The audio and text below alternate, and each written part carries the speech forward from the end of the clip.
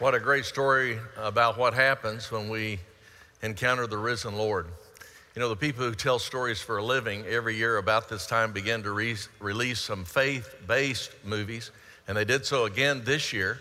There was a movie released called Risen. If you haven't seen it yet, I really encourage you. It's a great film. It's well done. Joseph Fiennes plays the part of Clavius in the movie, the Roman commander who is brought before Pilate, and he's given the charge to find the allegedly stolen body of Jesus. And as the story unfolds, he encounters the risen Christ, and his entire life is changed by that. Here's the question I have for you this Easter. Have you had an encounter with the risen Christ?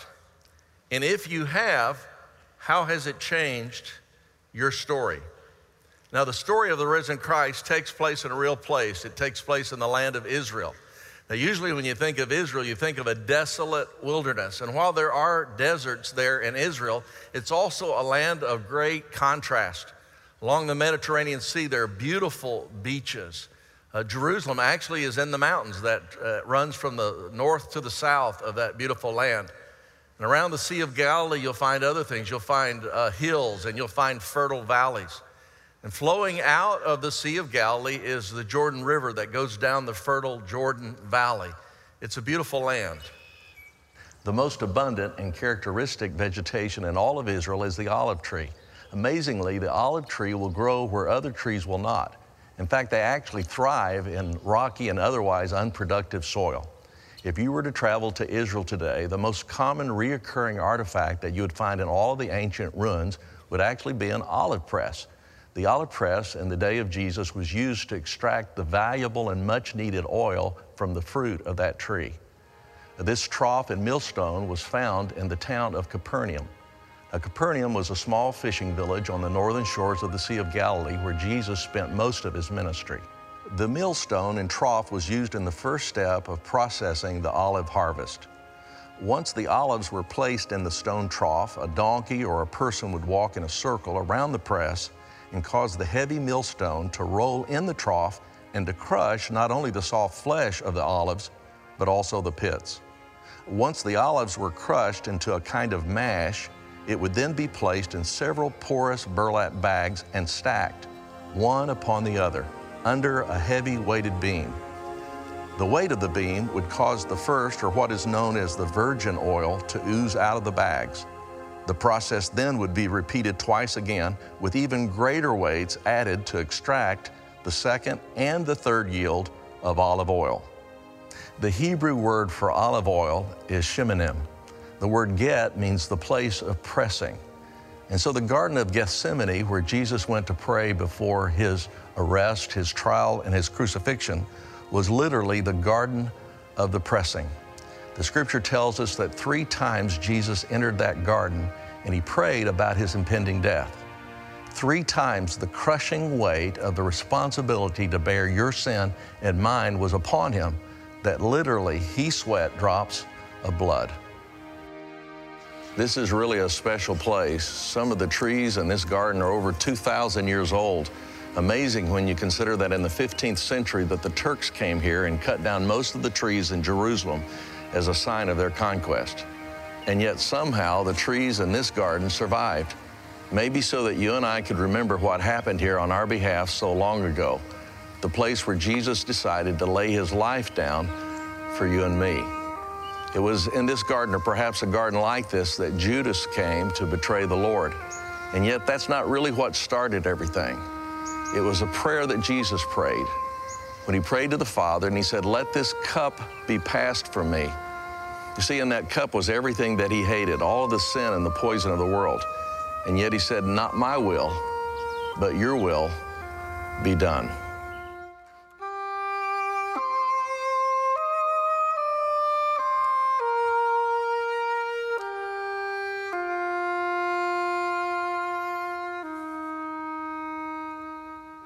In the garden of the pressing, he was crushed to pay for your sin and for mine.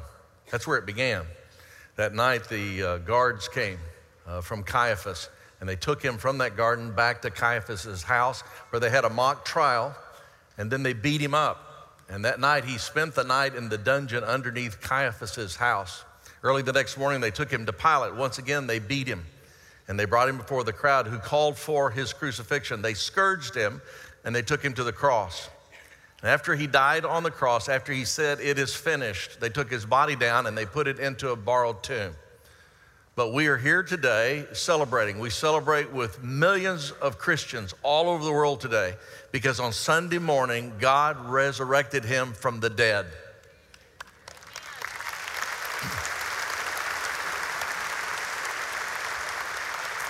You see, when God did that, what God was doing is he was putting his stamp of approval on the life of Jesus Christ. It was proof positive that Jesus was who he said he was and that he had accomplished what he said he had accomplished. Let me ask you, have you had an encounter with the risen Christ?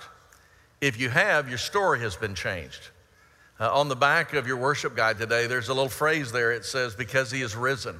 And I want to encourage you sometime during the service to write down the difference that Christ has made in your life, the freedom that you have, what you've done and where you've gone because of the risen Christ.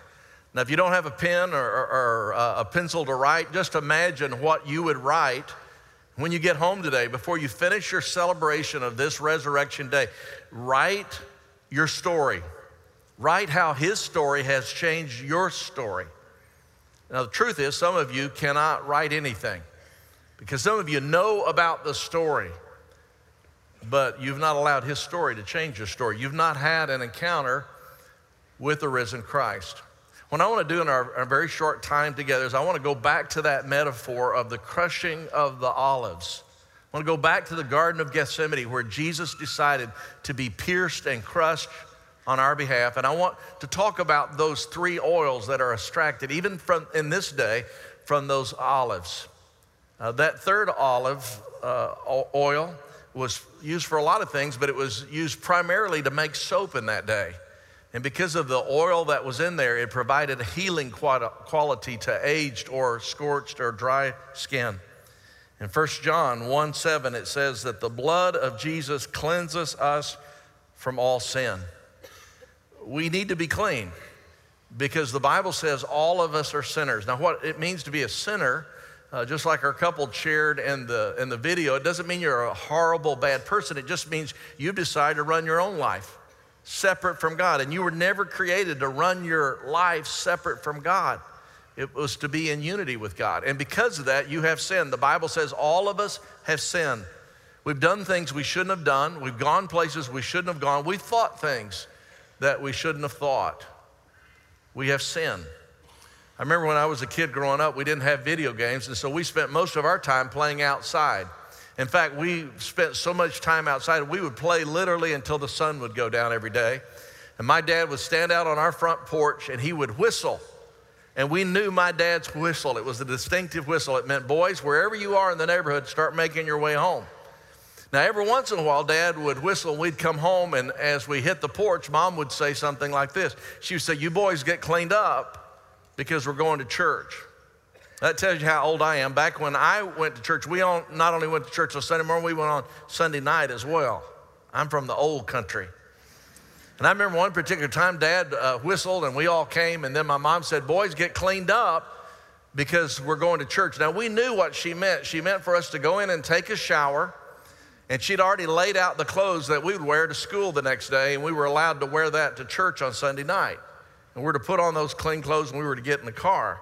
Well, my brothers beat me to the shower, and I was thinking to myself, why take a shower? And so I went immediately and I put on my clothes that I was going to wear to school next day, still sweaty, still dirty. And I went into my mom and dad's bedroom and I found a bottle of my dad's cologne. And I put just enough on, I thought, to cover up my stink. And we then got in the back seat of that black Rambler station wagon. And then my mom started sniffing. She could tell something was different.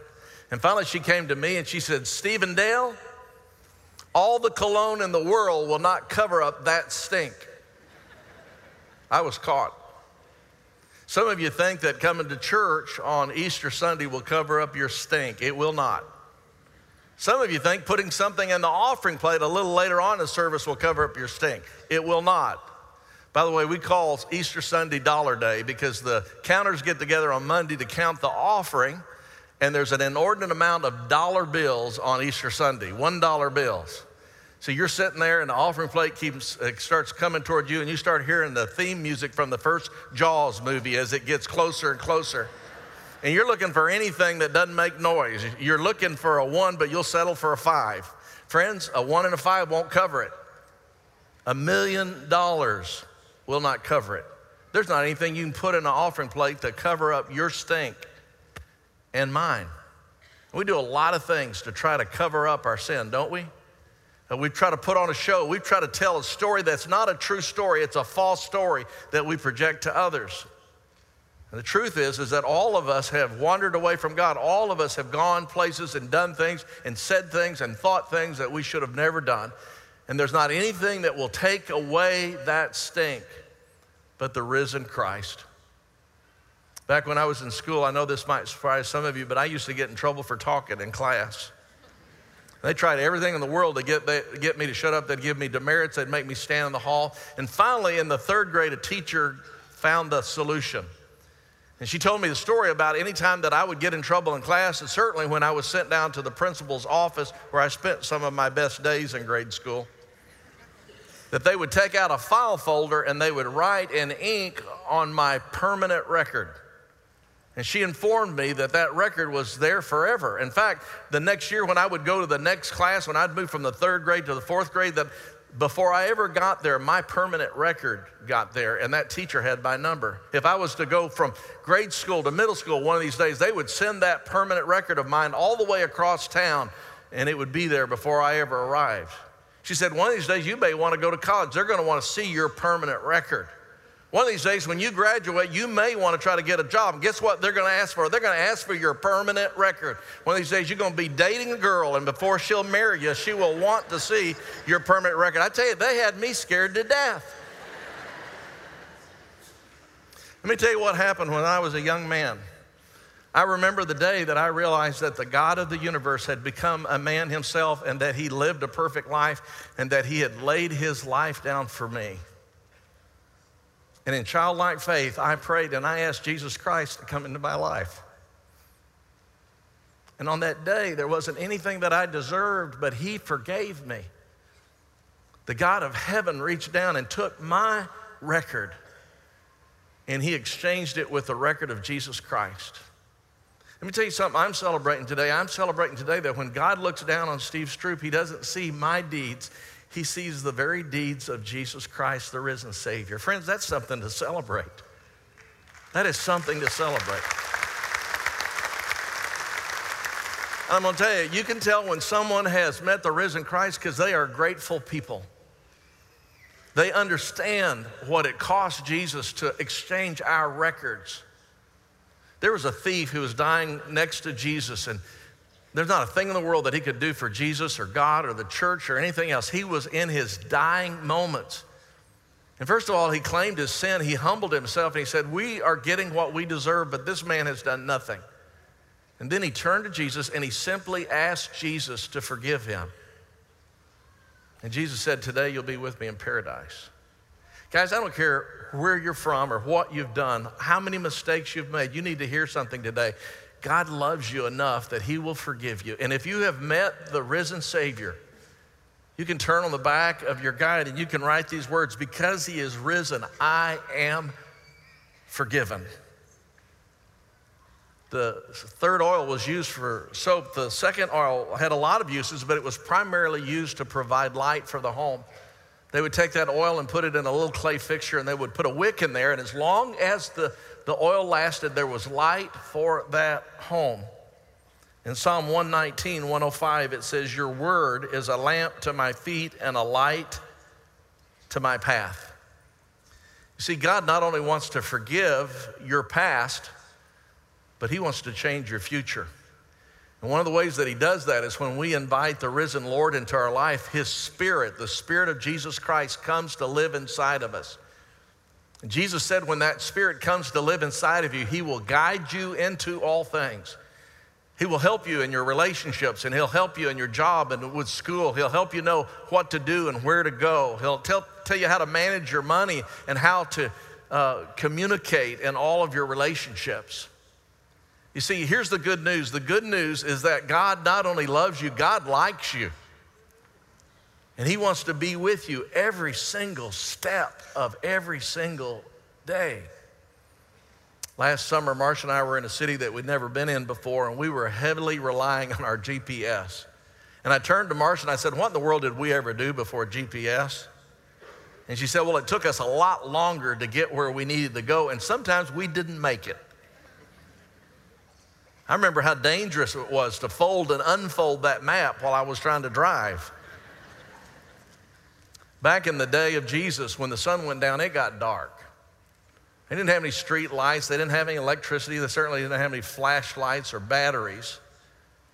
And when that little lamp came out, that lamp was essential for them to get to where they needed to go. And without that lamp, they could stumble around in the darkness. They could do a lot of damage to themselves without that light. Friends, that's a metaphor of your life and mine without the guidance of God in our daily life.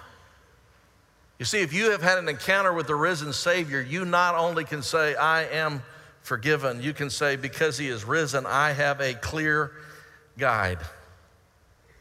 Now that first oil, the very first oil that came out of the lamp was called and still is called today the virgin olive oil, and it was used for consumption.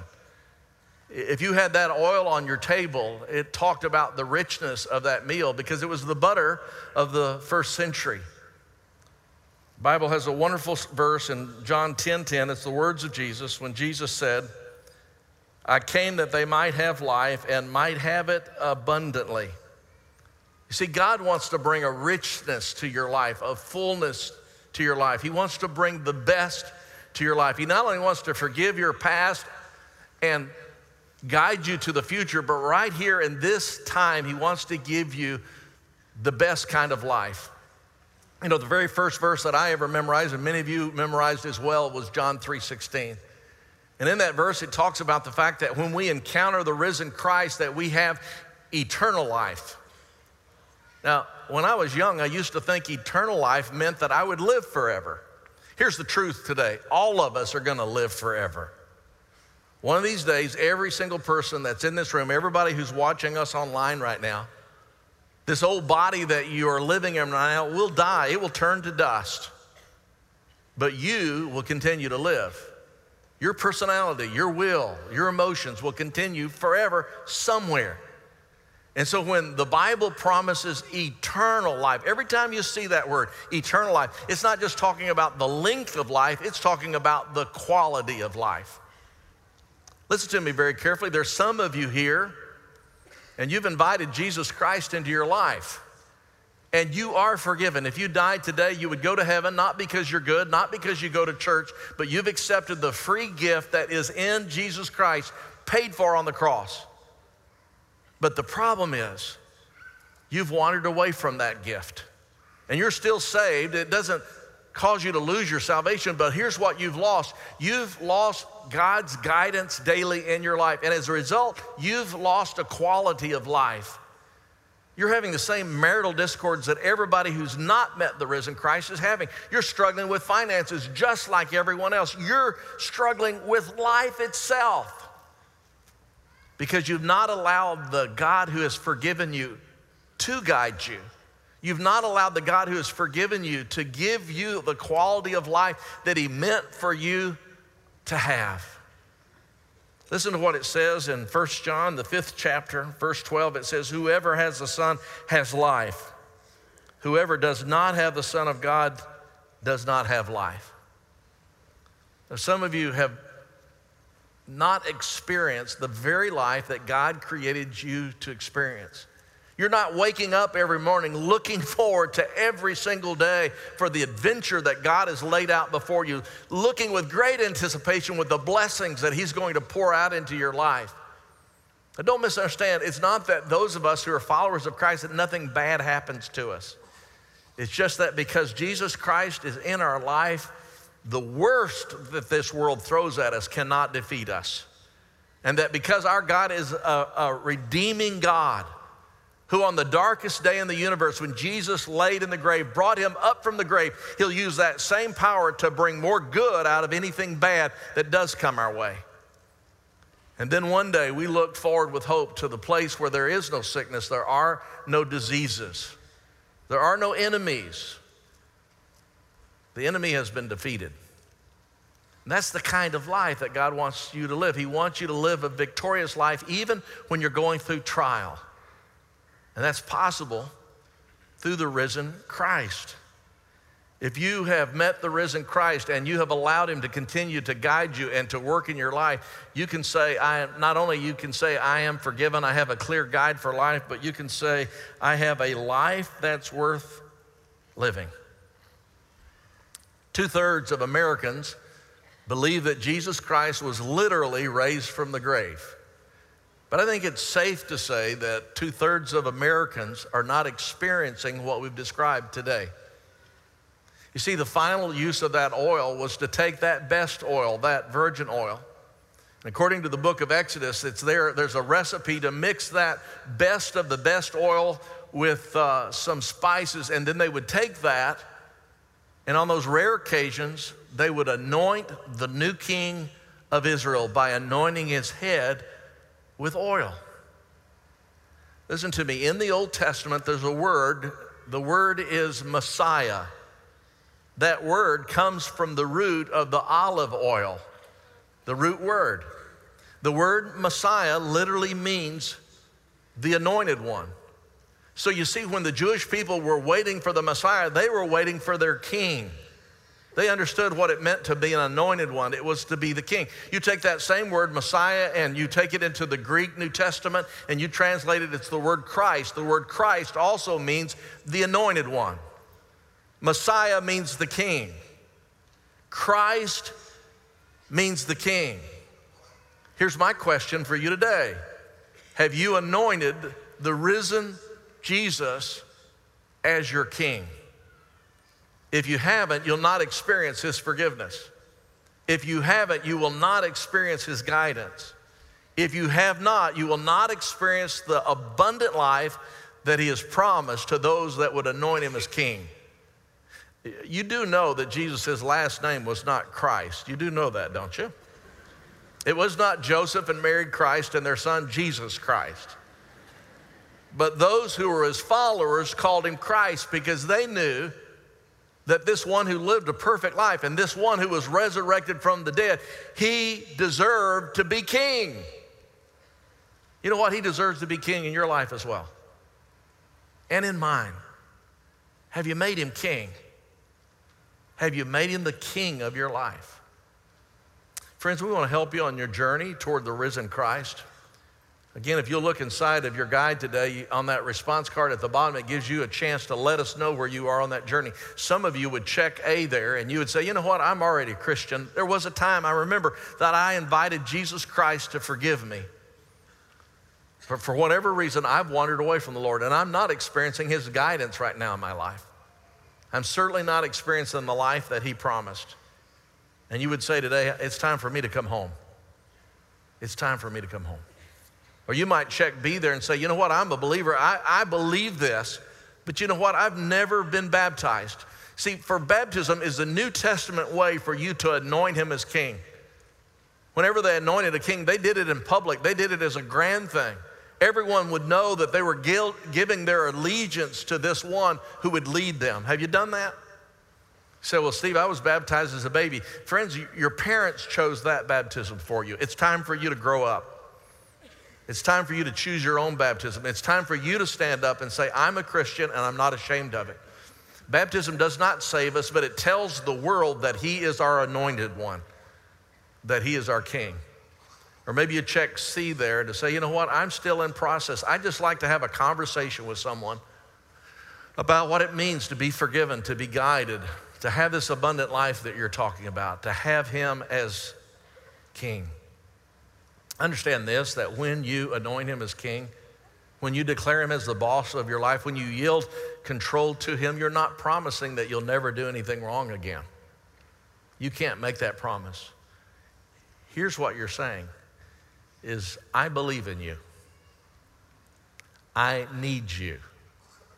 Come into my life and begin to do what only you can do in and through me. Some of you are ready to do that today. And wouldn't that be the greatest way to celebrate this day? Many of us who have already received him, today is a day of recognizing how much we have to be grateful for and recommitting ourselves to live for our risen King. Let's pray together.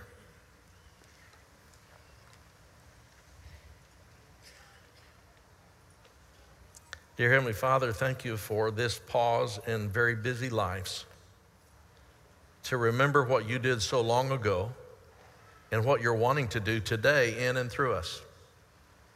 Dear Heavenly Father, thank you for loving us, for giving your life, and for being the King. In Jesus' name we pray, amen.